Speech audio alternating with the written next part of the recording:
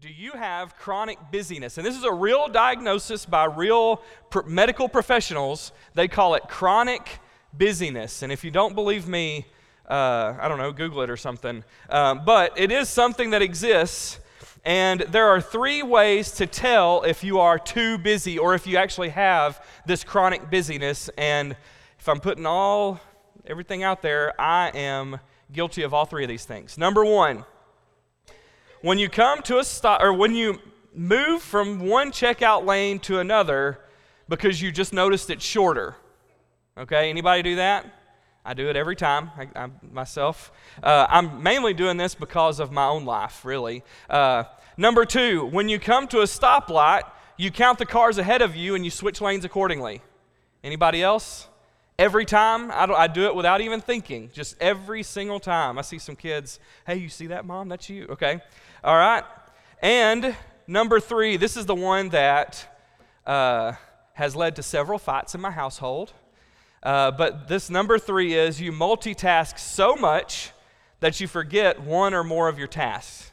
Okay, anybody guilty of that? So if you follow, if any of those 3 things are things that you do on a normal basis, you are chronically busy. You have chronic busyness, and it's a real diagnosis. I don't have any help for you except for tonight's lesson, okay? So like I said, I kind of fall into all of those things. Some other words that we use when we talk about busyness is maybe being in a hurry. You know, we're always in a hurry trying to get from one place to another. We get upset when somebody's driving 5 miles per hour under the speed limit, right? That's me. Why is this guy going 30? It's the 35 speed limit, right? There's a famous guy, his name is Dallas Willard, and he had this quote. He said, "Hurry is the great enemy of the spiritual life in our day. We must ruthlessly eliminate hurry from our life." And when questioned about this quote, he said, these are some of the things that he's talking about. He said, when we hurry, when we're too busy, we are a lot more stressed. We become addicts not just to our work, but to our phones, sometimes to Netflix, and we let Netflix make us even busier. We are a lot more stressed, we're a lot more irritable, we're a lot angrier people when we are constantly busy. If we weren't in such a hurry and that guy cut you off in the road, you wouldn't be ready to yell at him. You would just be like, oh, well, he probably is in a hurry, let him go on, right? How often do I do that? Never, okay? And we have to change our mind, refocus on what's important, and get out of this life of busyness and stress and anxiety. Think about when you just are talking to somebody. You walk up to somebody and you say, so, how are you doing? How often do you hear the answer, well, I'm doing good, but I'm busy. Or in my case, I'm tired. Right? What am I saying when I say I'm tired? Yes, I'm sleepy because I have a little baby at home. But the big thing that I'm saying is I am doing too much in too little time. Before the light bulb was invented, I thought this was really interesting. Before the light bulb was invented, and it was widely accepted, and people started using it in their homes and businesses, and started making street lights and all that stuff, the average American slept 11 hours a night. I would like to sleep 11 hours in a week. 11 hours a night? That's crazy, right? And now the average American between the ages of 18 and 40 sleeps about 5 to 7 hours a night. We are too busy. We are hurrying too much. Think about what you see online. It causes this stress that causes this whole outrage culture where people get so upset and are calling for the head of this celebrity because he made a mistake a long time ago. Or these people that messed up and did something wrong a long time ago, well, they're wanting them to be fired from their job. Or somebody said one thing and it just completely ruins their entire career, their life. This outrage culture, chronic anxiety, this huge, just crazy thing of people being burnt out from work.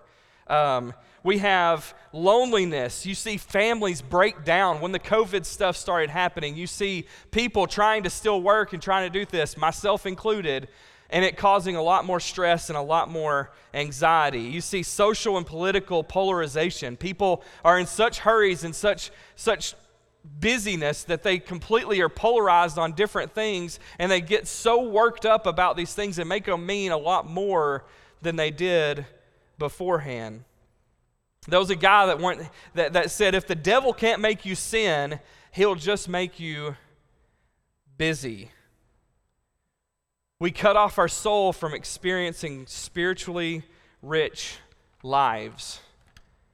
And there's 3 things that we'll talk about tonight. But I want you to think about the number of people that are busy that you see on a normal basis. And I don't mean busy, because there's some healthy busyness, and we'll get into that in just a little bit. But how many people are overly busy? I can think of any number of people. I'd say my parents are busy. I'd say my friends are busy.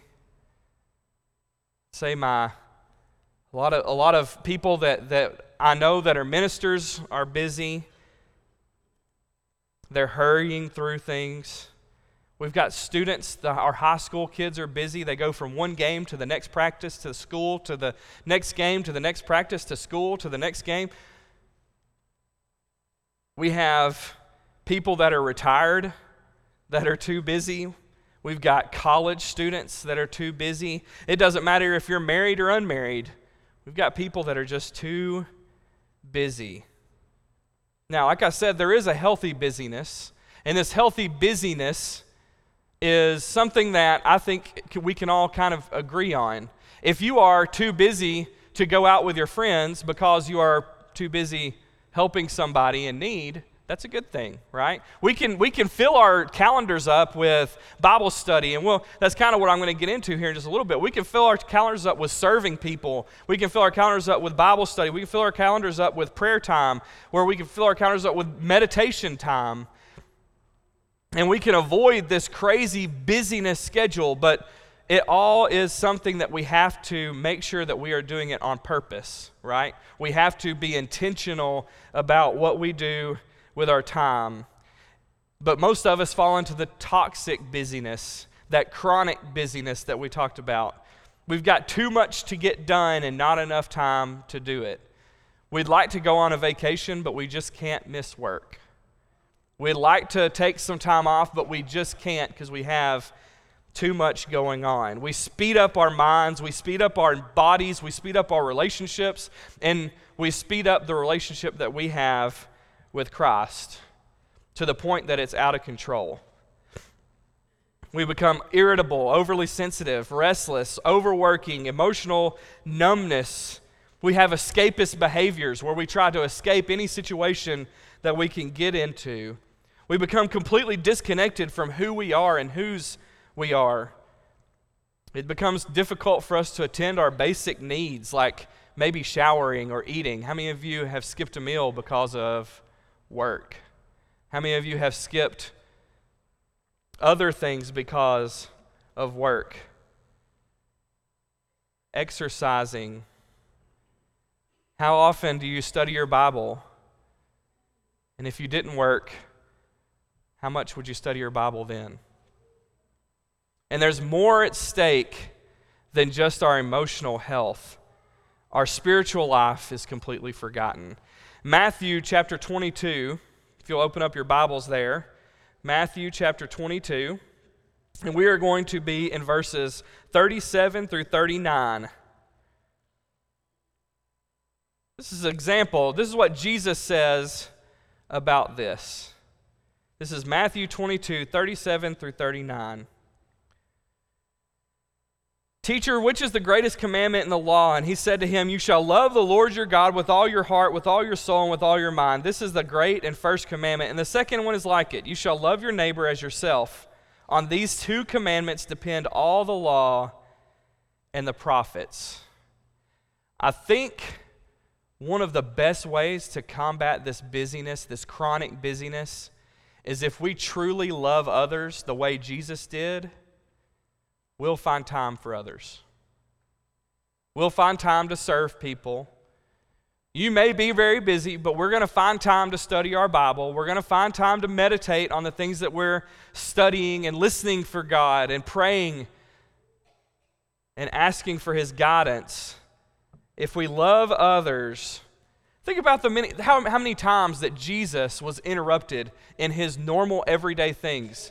Okay, we see Him just completely, He's teaching, everything's going good, and then somebody comes in and interrupts everything. Or maybe He's at somebody's house, and He's eating with those people, and He's enjoying His time with those people, and in comes this lady, and she just starts weeping and washing His feet, and He's just, what is going on? If that was one of us, how would we respond in that situation? What would we do if somebody came running up to us, interrupting everything that we're trying to do? I'll tell you what I would do. I do this kind of stuff all the time. When I'm doing something that I deem important, and my daughter comes up and says, "Dad, will you fix me a snack? I want a snack, I want a snack." And I'm like, "Hold on. Give me just a second." There's the irritability, right? Being irritable because I am just too busy. But Jesus wasn't too busy for anybody. He saw the importance of just stopping, not being in a hurry, listening to what these people said, and always giving them a ready and collected answer.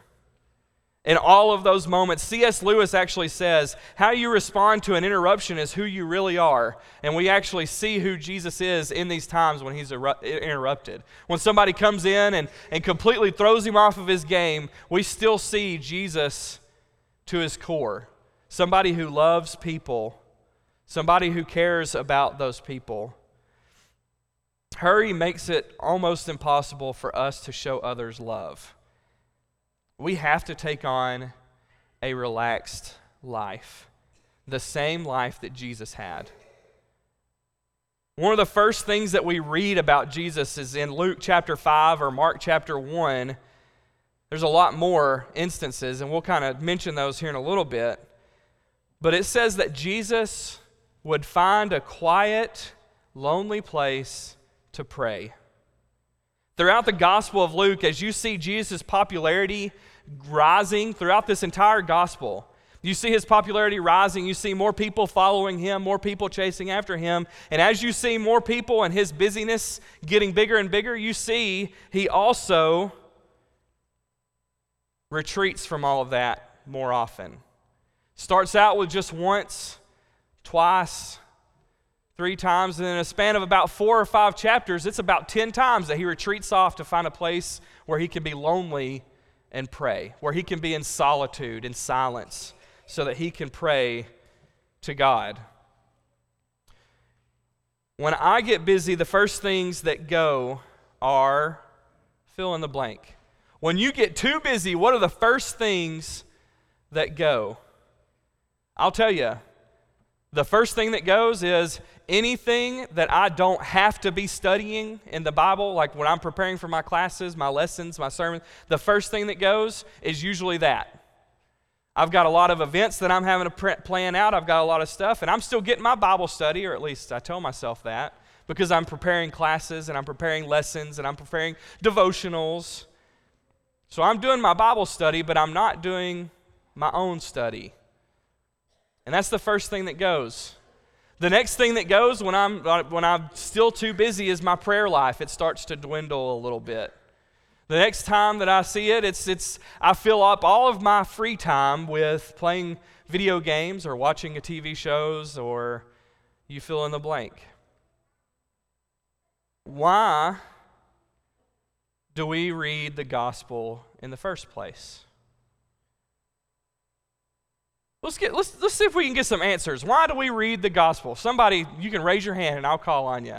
Why do we read the gospel? It's good news. Okay, I'm tired of reading about bad news, right? Okay. Why do we read the gospel? Let's get another answer. Come on. You can shout it out. Okay, we want to know what it says. There we go. That's pretty straightforward, right? Somebody in the back, raise your hand. Okay. study to show ourselves approved. Very good, very good. Does anybody read biographies? Raise your hand, anybody read biographies?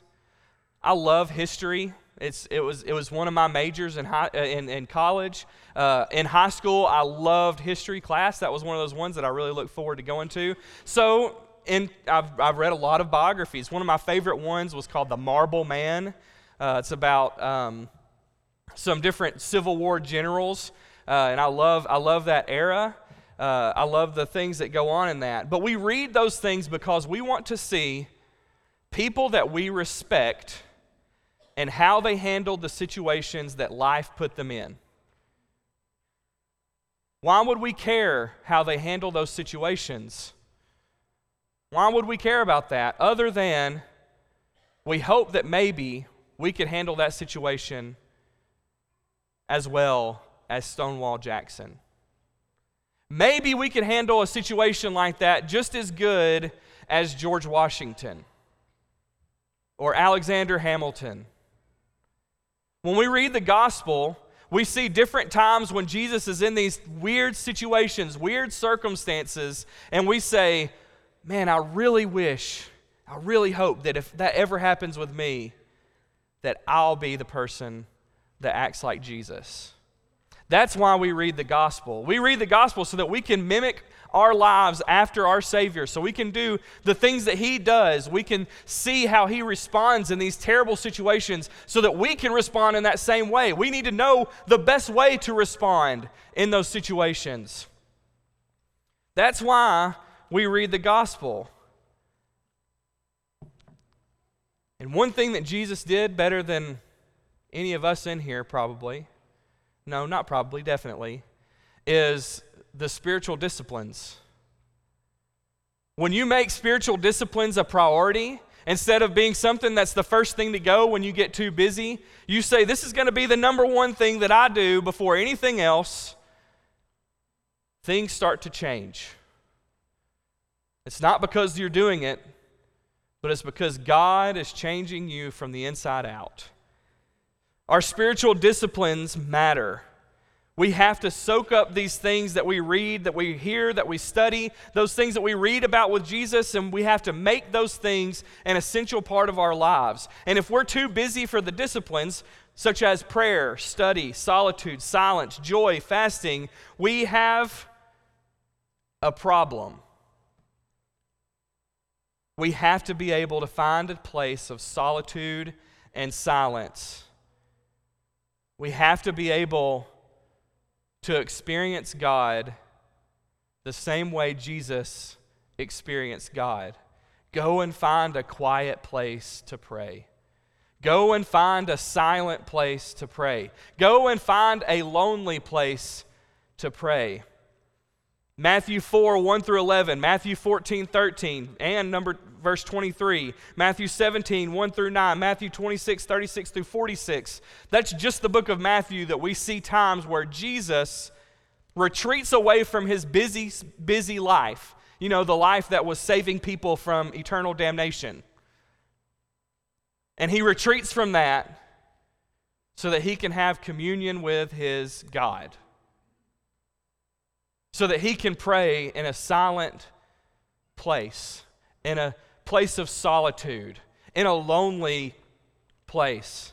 So our first step to beat this chronic busyness is we have to find a place that is silent. Find a place that is silent. For me, this is the hardest hurdle to jump when I'm seeking solitude, because it's me having to shut my mouth and listen. Ecclesiastes 3:7, if you want to open up there, Ecclesiastes 3:7, he says, much dreaming and many words are meaningless. Therefore, fear God. James describes our tongues as a fire that could light an entire forest ablaze. Proverbs 25:11 talks about how our tongues can be used in negative ways. And when we speak, we have to make our words matter. Silence silence is something that we can legalize a little bit. We can make it a little bit legalist. Because anybody can just say, well, I just won't talk for a day.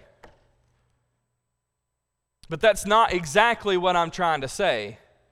What I'm trying to say is you find the right times to open your mouth, and you find the right times to keep it shut. We're silent when we should speak, and we speak when we should be silent. And if we're doing that, it's going to be impossible for us to achieve this solitude that we need. Ephesians 5:2 says, do not be quick with your mouth. Do not be hasty in your heart to utter anything before God. God is in heaven and you are on earth, so let your words be few. If we are to become a less busy person, we have to find time where we can find silence. And I'm not just meaning that you can't be a loud, outgoing person. I'm meaning that you should keep your mouth shut when it should be shut and speak when you should speak. The next thing in step 2 is that we need to listen in meditation. A lot of times when we talk about meditation, we always think about those people with their legs crossed, those people, right? I always think about those people, and in the books that you read, I read a lot of fiction books, and some of it's like science fiction stuff, and so anytime that somebody's meditating, they say that they're trying to completely clear their mind of all thought, or clear their mind of everything, so that they don't have any thoughts or anything in their mind, okay? But that's not at all what we're talking about when we talk about a spiritual meditation. This spiritual meditation is not an emptying of your mind, it's a filling of your mind with the things that reflect Christ. When your mind is full of the gospel, when your mind is full of the Word of God, like what was read earlier, Psalm 1 and 2, when we focus on the words of God and the gospel of Christ, that is when we're doing healthy meditation. We're not trying to get everything out of our minds. We're trying to fill our minds with the things that matter. Reflection and listening and allowing God to speak to us through His Word. Meditation is a thing that can take you from step A, or from point A to point B very quickly. It can help you make wiser choices. It can help you make better decisions. Should you just uproot everything and move your family half across the country? Well, if you don't take any time away to think about this, to consider this, to pray about this, chances are you're probably going to make the wrong decision. Finding time to meditate on the Word of God. I love, and I use this example so often, in James chapter 1. James chapter 1, and this is verse 23. James chapter 1, verse 23. Anyone who listens to the word but does not do what it says is like someone who looks at his face in a mirror and after looking at himself goes away and immediately forgets what he looks like. Chances are, since I've been up here and preached before, I've talked about this before, but this is such a clear and plain way for me to understand exactly what's going on here. When we meditate, we get to reflect on our lives. Before we take the Lord's Supper, we get to reflect on our lives and think about the things that we have going on, what's important, what's not important. Ways that we can serve God and opportunities that we can serve God or serve ourselves. This reflection thing, what he's saying here, James is saying, you would never stand in front of a mirror and let's say your makeup or your hair was just completely destroyed and all messed up and you were just completely missing an eyebrow. Somebody shaved it off, okay? Chances are if you looked in the mirror and you saw that, you wouldn't go, oh well, and then just go right out in public and act like nothing happened. We've got people in this room that wouldn't leave their house without putting makeup on or fixing their hair or without wearing the right kind of clothes. What James is saying is he is saying there's people that read the Word of God and those people see what they need to change but aren't changing it. says it's like looking in a mirror and seeing all these imperfections and not changing anything and moving on with your life and pretending like nothing is wrong. And that's one of the things that this reflection, this quiet time, this meditation time that you have can help you accomplish. Where are some areas that I'm struggling? What are some places that could really use some help? I know of something. I know an area that could really use help. It could be this. Fill that time up with healthy spiritual meditation. And step 3, pausing in prayer. There was a question, there's a book called Celebration of Discipline, written by Richard Foster. It's one of my favorite books when we're discussing disciplines. One of the best books, I think, that I've read when you're talking about spiritual disciplines. And he talks about prayer in a way that I've never heard someone discuss it. And this quote from his book, where would the world be if nobody prayed? Would there be a United States even? How many more people would die every day if Christians didn't pray? How much worse off would the world be if nobody said prayers? And then the flip, how much better is our world because we pray? How many lives have our prayers saved? How many catastrophes have been prevented because of our prayers? He has another quote in that same book. He says, I don't know if prayers, if it was the power of prayer, if it was just a coincidence. But I do know one thing. Coincidences happen a lot more often when I pray. Prayer is very important. And it should never be the last thing that we do. It should never be the thing that when we fill up our life with busyness and busy, that shouldn't be one of the things that goes. That should be one of the top things that stays. Just like Jesus shows us in the Gospels. We don't do these spiritual disciplines because we want to make ourselves better. We do these spiritual disciplines because we want God to be reflected in the way that we live. There's a guy named Soren Kierkegaard, pretty famous philosopher, Christian philosopher, and he had this quote, and when he's talking about prayer, I really enjoyed this when I was reading through this. He says, a man was praying, and at first, he thought prayer was all about talking. But he became more and more quiet until in the end, he realized that prayer was mostly listening. These 3 disciplines can bring us out of the world of hurry and busyness into a world rich in growth and love for our God and for others. If we can do these 3 things, and I know it's a pretty large task, okay? I get it. Because these are things that I'm dealing with personally every single day because of how busy I've made my life. And a lot of that busyness is things like, well, we have to go to the zoo. You know, we have to. We don't have to go to the zoo.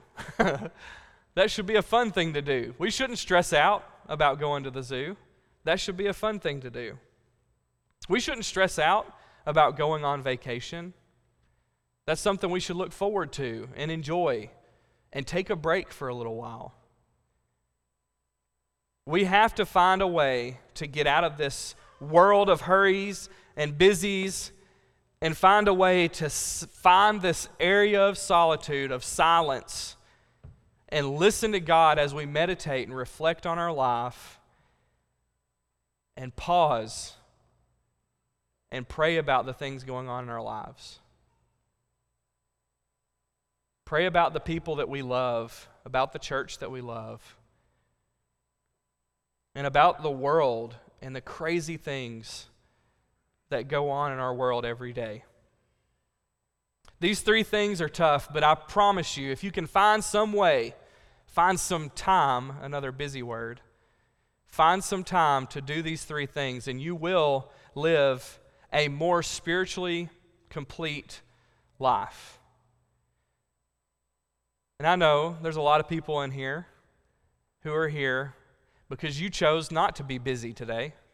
You chose to take off, or you chose to not have to work on this Sunday night so that you could actually find the time and be here. So I know I'm speaking to the choir in a lot of ways. But I would still be here even though I tend to be a little too busy.